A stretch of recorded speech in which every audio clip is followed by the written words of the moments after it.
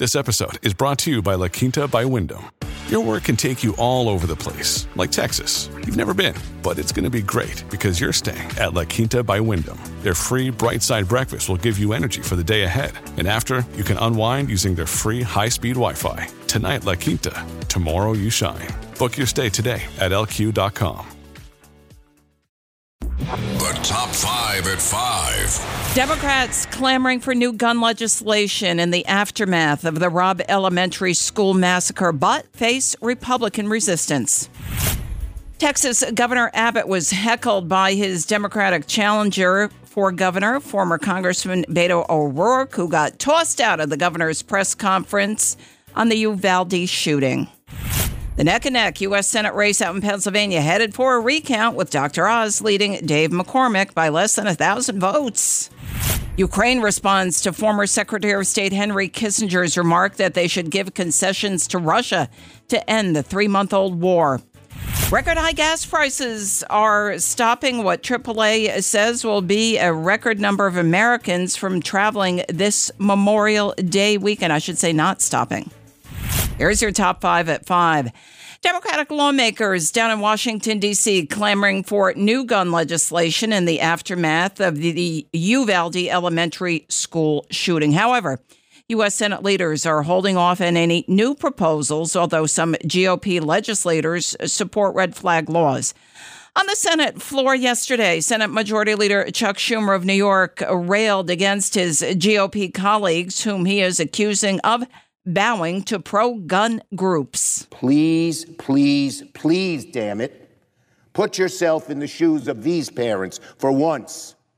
Maybe that thought, putting yourself in the shoes of these parents instead of in the arms of the NRA, might let you wriggle free from the vice-like grip of the NRA. In the 50-50 Senate, a united Democratic caucus would need GOP support to reach the 60 votes needed to advance legislation. 19 elementary school students and 2 teachers died Tuesday when 18-year-old Salvador Ramos allegedly opened fire at the Robb Elementary School. He was shot and killed by a law enforcement officer. Former Congressman Beto O'Rourke heckled Texas Governor Greg Abbott Wednesday as the governor was speaking about Tuesday's massacre at the Robb Elementary School. O'Rourke, who is running to unseat the Republican governor, interrupted Abbott as he finished speaking at a press conference. This is totally predictable when you... Sir, you're out of line. Sir, you are out of line. Sir, you are out of line. Please leave this auditorium. An uproar ensued. Those on the stage, including Texas Senator Ted Cruz, began to heckle back at O'Rourke. After O'Rourke was escorted out of the auditorium, he proceeded to speak to the news media, criticizing Abbott for not supporting red flag laws, gun storage laws, and an outright ban on AR-15s and AK-47s. It is absolutely wrong. In fact, it is insane. The governor talks about mental health. It is insane that we allow an 18-year-old to go in and buy an AR-15. What the hell did we think he was going to do with that? This one is on us. Governor Greg Abbott revealed in the press conference where he was heckled that the gunman sent a message on Facebook just a half hour before the shootings. Ramos wrote, "I'm going to shoot my grandmother." In a follow-up post, he added, "I shot my grandmother," according to Abbott. The grandmother was last reported in critical condition. The boy's grandfather has publicly stated that he was not aware his grandson purchased weapons. It remains a cliffhanger out in Pennsylvania for the U.S. Senate primary nod. The race is headed for a recount. 0.1% of a point separates Trump-endorsed Dr. Mehmet Oz and hedge fund manager Dave McCormick. Acting Secretary of State Lee Chapman said Wednesday that she will issue a formal declaration ordering county elections boards to begin the recount. Here's Chapman talking about the election. There are so many issues that are happening at one time.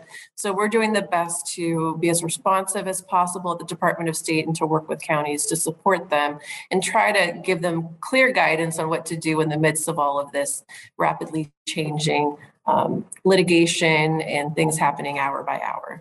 Under Pennsylvania election law, a recount is mandated when elections are within a 0.5% margin of votes cast. McCormick has also filed a lawsuit request that mail-in and absentee ballots without date stamps be counted. Counties must begin recounting no later than June 1st and finish by June 7th. A Ukrainian military person has given what he called a polite reply to former U.S. Secretary of State Henry Kissinger's suggestion that Ukraine should be prepared to cede some territory to Moscow in order to reach a peace deal. Oleksiy Goncharenko, a Ukrainian member of parliament, told CNBC on Wednesday, I think that Mr. Kissinger still lives in 20th century, and we are in 21st century, and we are not going to give up any inch of our territory. And that would be the worst signal to Putin. Kissinger, who was a former U.S. national security advisor, caused a stir earlier this week when he suggested that Ukraine should be prepared to cede some territory to Russia in order to reach a peace deal with Moscow. Ukraine's President Zelensky has ruled out ceding any land to Russia. Well, as Americans kick off the unofficial start of summer, motorists face record high gas prices with inflation at a 40-year high under the Biden administration. The national average, $4.59 a gallon, and out in California, a gallon of gas has skyrocketed to $7.25 at 9 stations, according to Gas Buddy and AAA, higher than anywhere else. Economist Severin Borenstein of the University of California, Berkeley, told CBS News California prices, he called them a mystery gasoline surcharge, alluding to price gouging along with other factors.